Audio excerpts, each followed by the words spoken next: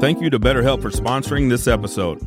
BetterHelp is the world's largest therapy service, and it's 100% online. With BetterHelp, you can tap into a network of over 25,000 licensed and experienced therapists who can help you with a wide range of issues. To get started, you just answer a few questions about your needs and preferences in therapy. That way, BetterHelp can match you with the right therapist from their network. Then you can talk to your therapist however you feel comfortable, whether it's via text, chat, phone, or video call. You can message your therapist at any time and schedule live sessions when it's convenient for you. If your therapist isn't the right fit for any reason, you can switch to a new therapist at no additional charge. With BetterHelp, you get the same professionalism and quality you expect from in-office therapy, but with a therapist who is custom picked for you, more scheduling flexibility, and at a more affordable price. Get 10% off your first month at BetterHelp.com/thebarn. That's BetterHelp, HELP.com/thebarn.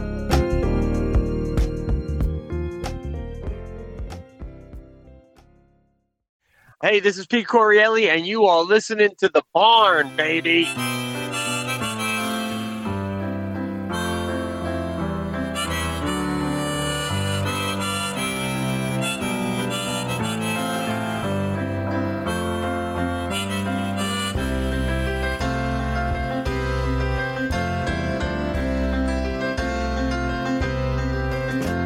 It's 9 o'clock on a Saturday. Regular crowd shuffles in. There's an old man sitting next to me, making love to his tonic and gin.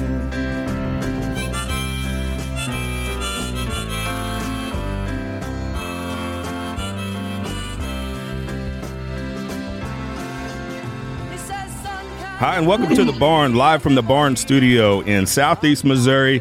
You got the Mox here, and I'm joined with a special guest online right now. We have stand-up comedian, actor, writer, Mr. Pete Correale. Pete, how are you, man? All right, Chad. Thanks for the intro, bro. More than I deserve. You make me sound like a Renaissance man. Yeah. It's not a lie, though, right? You do a lot of different things. It is. Sometimes I think maybe I should have just focused on one thing, you know, but certain things come up and they sound like fun, so I do them, and, you know, at the sake of maybe not doing something else at that time, but, you know, it makes it fun. So, yeah, I do. I have done all those things. I can't deny it, brother. The acting I'm a little light on, though, but that's okay. I know you're coming into our town. I mentioned we're in Missouri here, so you're going to be coming into our town in February. Right. Friday, February 9th at the City Winery. St. Louis, Missouri presents Pete Correale live Friday, February 9th at 7 p.m. We're looking forward to having you in town, man. I am looking forward to being there. The City Wineries have been good to me. They put together a nice show. Been to St. Louis before. It's nice to come in and just, you know, anyone who wants to come see me, we all come do it one night and have a good time. So I hope people can make it out, man. It's going to be a fun time. I really love that city. I do. Oh, yeah. I'm sure you've hit the Funny Bone maybe, or the Heliums. I've hit the Helium. I have a funny story. One time I was playing with Brian Regan, opening for Brian Regan at a theater somewhere in St. Louis. Can't remember the name of it. And afterwards, he's like, hey, he liked to go to the comedy club sometimes. So he's like, let's head over to Helium. Now, ironically, some of these clubs, Chad, they know me, but they don't really know Brian, because Brian hasn't played a club in so long because he's doing theaters. So, you know, the staff might not know who he is if They're not like wildly into. So, you know, they're being real nice to me, and we come in, they're like, hey, come on, we're going to see you guys. And of course, the owner knows who Brian is and stuff. Now, one of the Wayans brothers was on, I think it was Marlon Wayans. Yeah, it was Marlon Wayans was on stage, and it was packed. And they walked us in the middle of the show. We didn't want that. We just wanted to hang out in the back, but we didn't want to be impolite. The guy walks us up, puts us front row, middle of the stage, 2 rows back. And Marlon Wayans doesn't know me. I don't even know if he knows Brian, but he couldn't recognize him. And he just started doing all these jokes about the 2 corny white guys. It was hilarious. I'm being Brian, we're like, oh, now we know what it's like to be on the other side, being yelled, you know, from getting made fun of. So it was a hell of an experience. And I know this is part of the Authentic Tour, and you've had a few dates already. How's the tour been going so far? Tour's been going great. You know, even with the holiday season that's been going on right now, the people have still been coming out. So, and it's been a lot of fun. You know, I don't get really at all into politics. I mean, there's enough of that out there. I just talk about life and stuff everyone can relate to. And you know what it is? You know what it is, bro? It's just everybody has a couple drinks. We have some seriously good laughs, and we all go home having had a good time, which is what comedy's supposed to be. And that reminds me of the good old days. I am a big fan, been a fan for many, many years now. You know, I think everybody would probably, especially our age or maybe older, would agree that Howard Stern's he's laid the format for radio, right? He's like the king of radio of all time. But I will say that some of the hardest times I've ever laughed listening to radio, and probably podcasts too, is when you guys were doing Brewer Unleashed for Sirius XM. Oh, that means a lot to me, man. Thank you, Chad. That was a lot of fun. I mean, there was a lot of times where we weren't being funny, but there were some times where I was really like, man, I think we're really being pretty damn funny here, because you could do anything. So it was really exciting time, Obviously, you and Jim have a close bond. I think even, you appeared on maybe his podcast, or he appeared on yours recently, or, maybe 6 months ago or so. You kind of talk about just kind of sitting back, having fun and laughing. To me, that's what Brewer Unleashed was. And even the, intro, it says this is just guys hanging out. This is just the ultimate hang, right?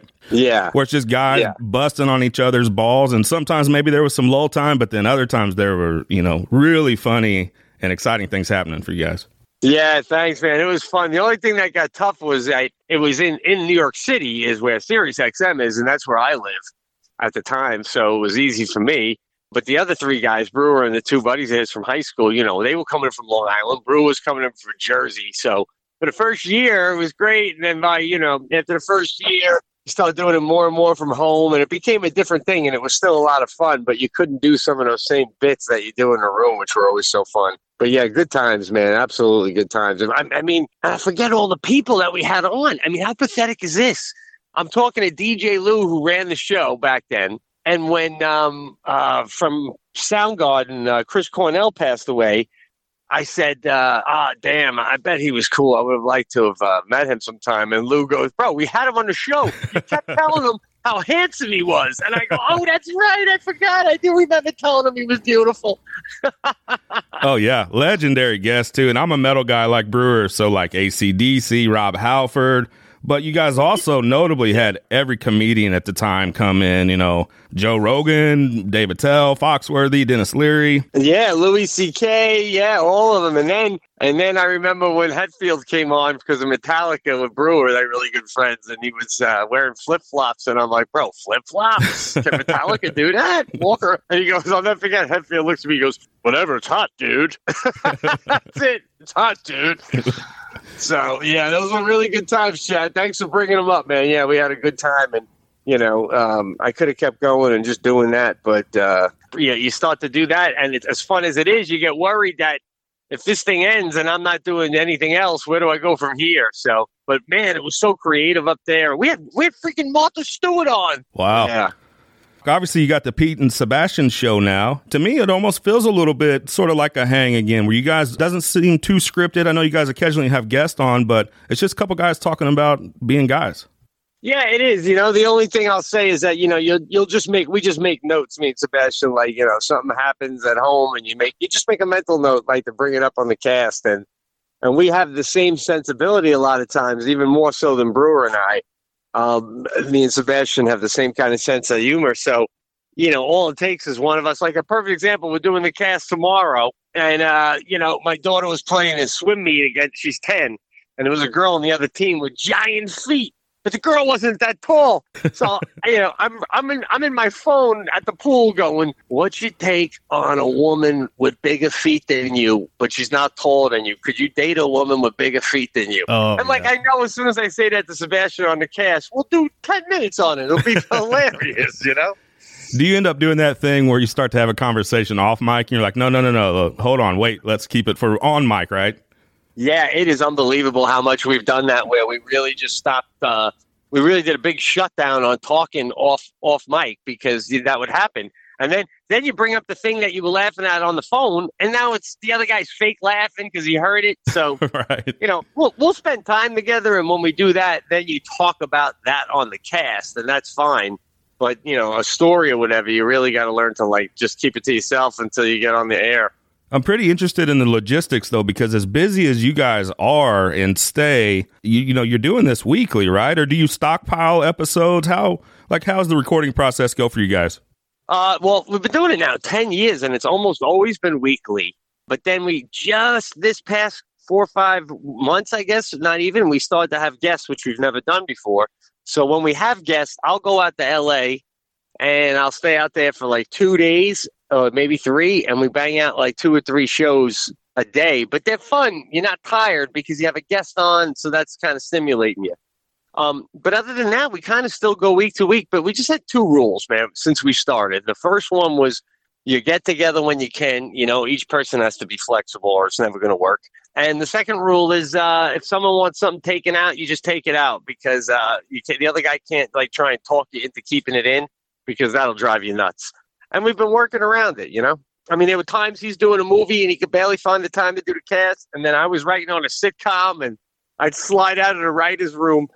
I tell the whole staff, I'll be right back. They think I'm going to get coffee. I'm gone for an hour doing a podcast on the other side of the wall. Jeez. Me and my wife went down to Nashville a couple years ago and saw Sebastian at the Ryman Auditorium down in Nashville. And talk about hilarity, man. I mean, we walked out of there literally. I know it's kind of a cliche thing to say, but our cheeks were hurting from laughing so much. He's just such a good stand-up. Yeah, sure is, man. Sure is. That's great. You know, it seems like stand-up's kind of popular as maybe ever right now. What do you think about the current state of it? You know, I'm sure Netflix has some things to do with that. Obviously, YouTubing and probably podcasting in a lot of ways. What do you think about the current state of stand-up? Well, you know, I mean, it's definitely, you know, as I'm sure you've heard and the listeners heard, it's definitely different than when I started in the sense that, you know, when I started, you would go to the clubs, try a new bit, go home, work on some writing, and then go back in the next day and just keep plugging, you know? But now you're like, you gotta work on stand-up, you gotta write clips, you gotta do a podcast, you gotta be on social media. There's like a lot of balls you gotta juggle at once, you know. And but it's a different art now too. It's like I see a lot of people getting famous because of a bit and a clip, and then they really don't have a full hour.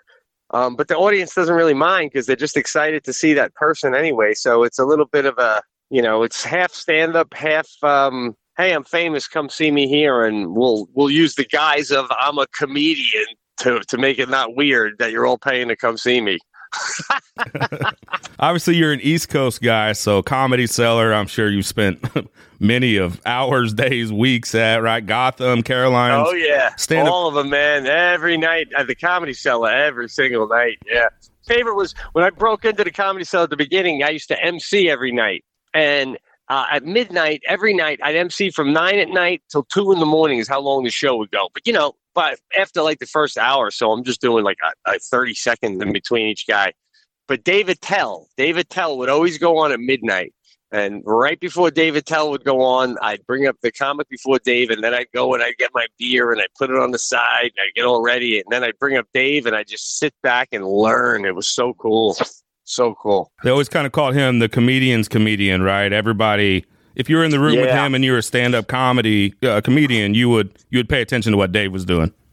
Yeah, absolutely. And, you know, not trying to be him in the sense that do his bits or anything, but just the work ethic and the you know, the courage to just bomb trying something new, just to do something new, man. Very cool. Very cool. Saw him about 6 months ago. Seemed tight as ever. Seemed as natural on the stage as he's ever been. One of the greats. Yeah, I know. Well, I was talking to someone recently. If you totaled up all the hours that David Tell has been on stage at this point, like literally, it's probably been a few years of his life has been on a stage. So, and that's what's invaluable. These young comics don't understand.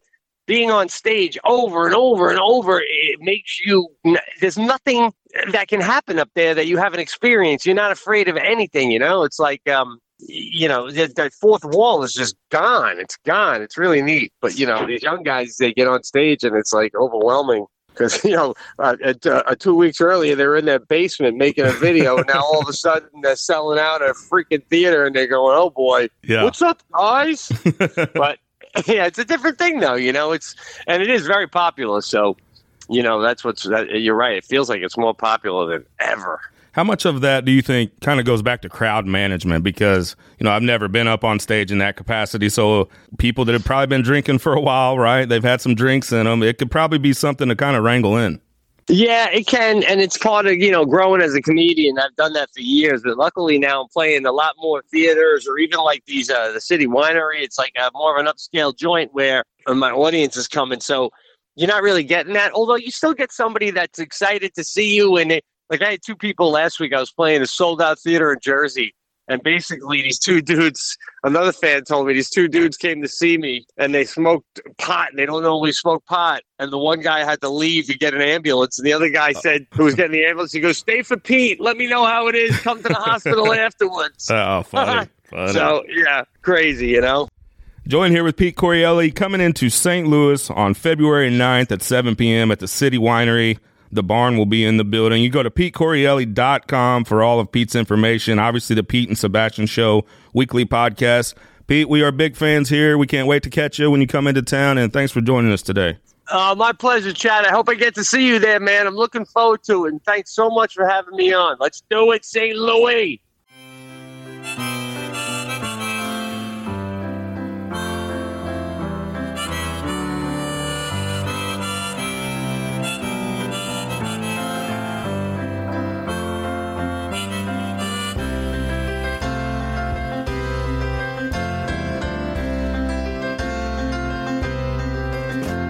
It's 9 o'clock on a Saturday. The regular crowd shuffles in. There's an old man sitting next to me, making love to his tonic and gin.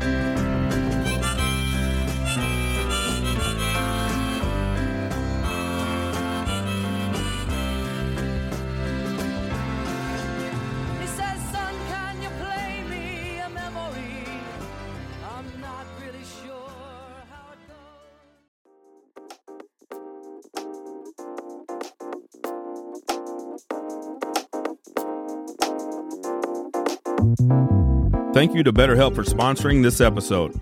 BetterHelp is the world's largest therapy service, and it's 100% online. With BetterHelp, you can tap into a network of over 25,000 licensed and experienced therapists who can help you with a wide range of issues. To get started, you just answer a few questions about your needs and preferences in therapy. That way, BetterHelp can match you with the right therapist from their network. Then you can talk to your therapist however you feel comfortable, whether it's via text, chat, phone, or video call.